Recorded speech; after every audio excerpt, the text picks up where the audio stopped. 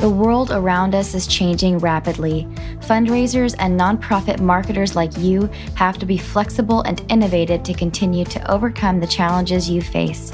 We're Pursuant, and we're here to provide you with the tools, insights, and strategies you need to get you where you want to go. You're tuned in to the Pursuant listening experience. Hey, Matthew, how are you doing today? Hey, Leah, I'm great. I wanted to sit down with you like we have done in the past to look at kind of the latest fundraising trends and outlook. And the reason that I love talking with you about this is because you are one of the main authors on the 2020 Pursuant Giving Outlook, and you also have written some previous giving outlooks for us. And so you just have a really great ability to like synthesize data and information and pull out kind of the most important topics that nonprofit leaders want to hear about. And so I'd love to talk about some of the things that we've seen from this, you know, it's become cliched to say at this point, from this unprecedented crazy year, as well as the recently released DonorCentrix Q2 fundraising effectiveness report. Did I say that correctly, Matthew? Yeah, totally. Yeah. Well, let's dive right in. So, I mean, it goes without saying, like, how 2020 has been really crazy. But as you and I were kind of discussing before we hit record, there's still a lot of crazy yet to happen. Yeah.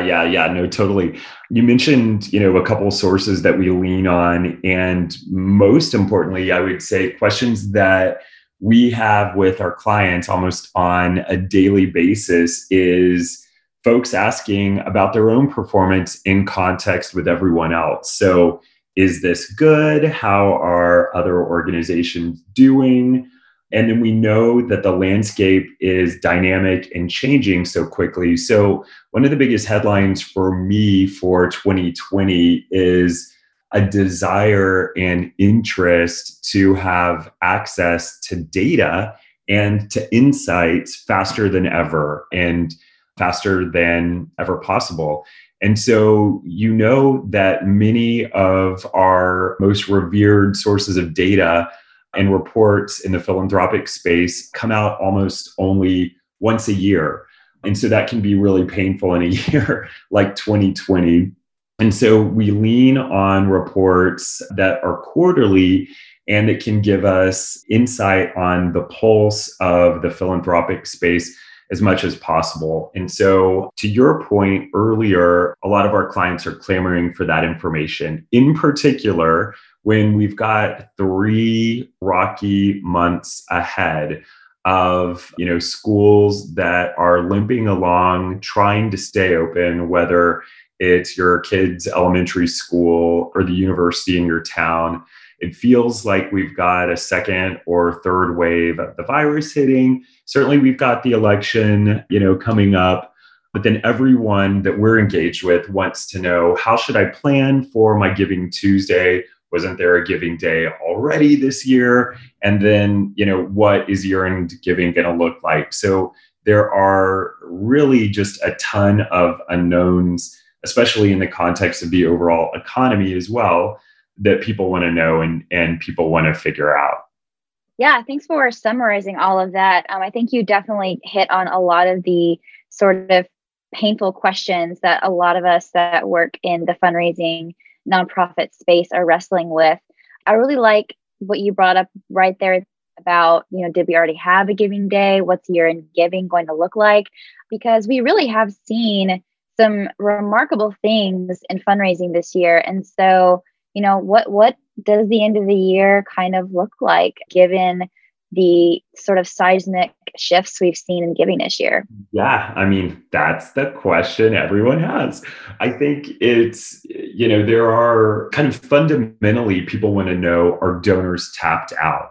So there was kind of a pandemic-driven Giving Day earlier this year that had incredible response, in particular online.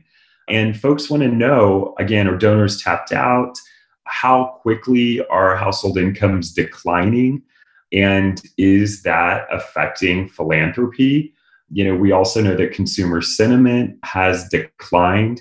And so in many cases, our most recent indicators are all about Q2. And we know that from, almost any economic measure that Q2 was painful and, was in the midst of the negative story. And so as we shift to look at how the rest of the year goes, I've been in a lot of conversations with clients who are asking about giving directly in regard to the election.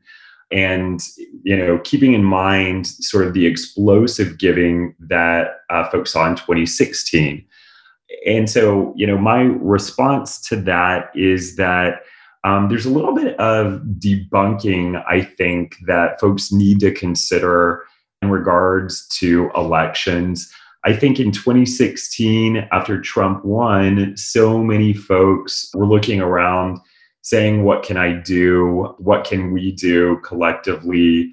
And so I think there were quite a few headlines that showed unprecedented giving, directly after the election, rage giving. I know Planned Parenthood, the ACLU in particular, had so many transactions that many of their systems were overwhelmed. They worked and are working, I'm sure, with an understanding of how are we going to treat, these new donors. But what we saw sort of at the conclusion of that analysis of that surge in support was really that it affected only quite a few organizations. And while it had immediate impact, the phenomenon of election giving and election effect giving is really isolated. It might benefit a few, but it certainly doesn't affect the whole nonprofit space. And so our recommendation to our clients would be certainly to have awareness for key election events, the election cycle. If you're directly involved, know where to act. But the net from so much of that is that the cumulative impact is actually really minimal. My recommendation for the organizations that we serve is to stay more attuned to the broader economy, broader economic pictures, and sort of the broader trends than the event of the election alone.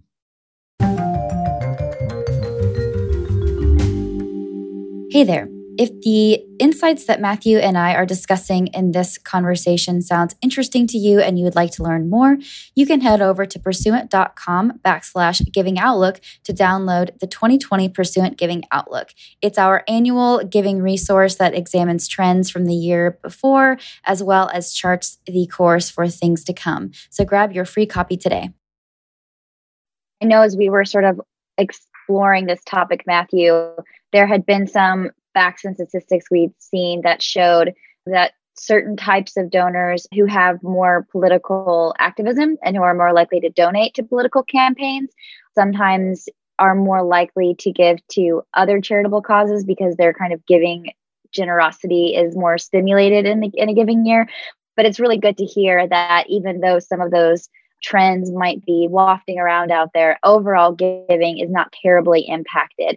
And so what you're saying is, as a nonprofit, is to just be aware of everything that's going on in the world, as you always should as a fundraiser, but just sort of stay the course with your year-end fundraising, as you normally would. Yeah, absolutely. And pay attention to the bigger picture of the economy of giving. Again, some of those were grim for this year so far. So, I mentioned in Q2, our GDP was down, consumer sentiment was down. We have less folks working right now based on recent unemployment stats. And so I think those are important factors as we look at and we consider our strategies. At the same time, though, we need to remain focused on where our donors are headed and where they're going. And so some of the brightest spots and brightest headlines that we saw at the same time that the pandemic was raging through the economy is that donors are stepping up. And new donor acquisition actually, specifically in Q2, was quite strong for organizations who were directly impacted by COVID or who were fundraising around the impact that COVID had on their organizations. So despite the impact to the economy, at the same time, the pandemic illustrated quite a direct case for support for many nonprofits, and they are acquiring a ton of new donors. I would also say a key trend that we're seeing that I would expect to see through the rest of the year and through year end, if we're talking about year end strategies, is a doubling down on direct marketing strategies. So direct marketing, whether it's digitally driven, whether it's direct phone calls, whether it's direct mail, we see that revenue is up. So folks are perhaps not only giving in response to pandemic relief, pandemic emergency, but they perhaps are shifting their giving from channels like face-to-face, from galas, from events.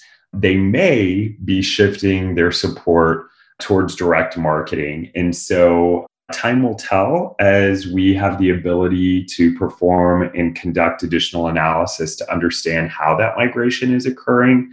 But I think that's one of the brightest spots and most interesting trends is the resurgence of direct marketing and seeing that direct mail in particular is so incredibly strong. And so absolutely, that's a trend and a recommendation that I would have as folks do decide how to prioritize and resource their year-end strategies.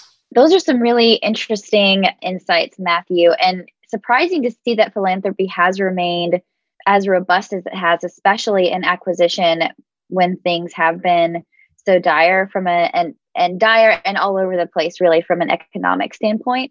But I'd like to sort of shift. It's not surprising to me, Leah, because giving makes us human. It's what ties us together.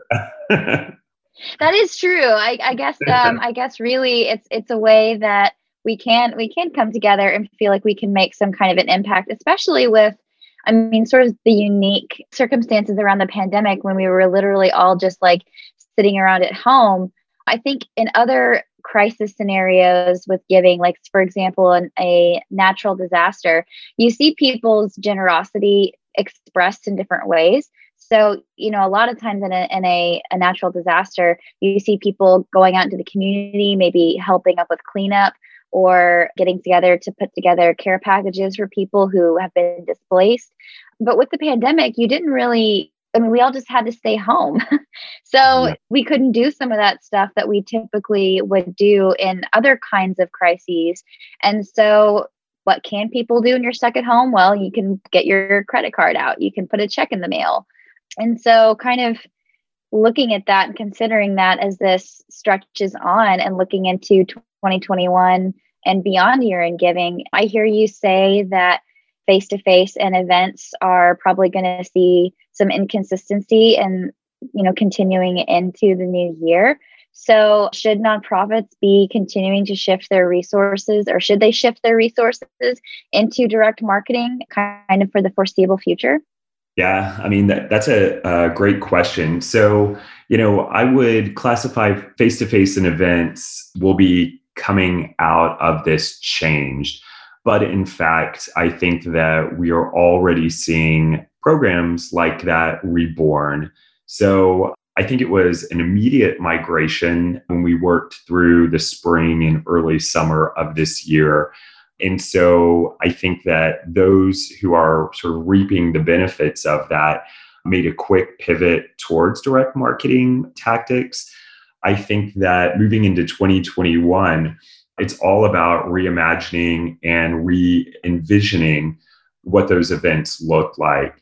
And so in particular, from a digital perspective, I've read in many cases that acceleration towards digital has leapt forward, not just, the trend that we were on now, but leapt forward the necessities of the pandemic.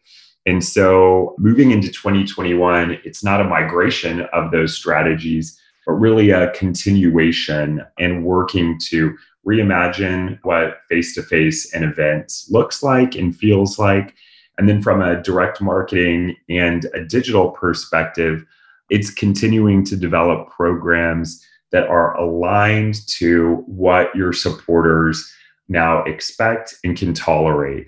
So an example of that might be, for instance, some of your oldest donors, I'll take major donors as an example, who are now all over what a Zoom meeting looks like and who could now tour, for instance, a medical facility where their gift has made an impact across the country, where they may previously have traveled and today are comfortable sitting down at a computer to do so.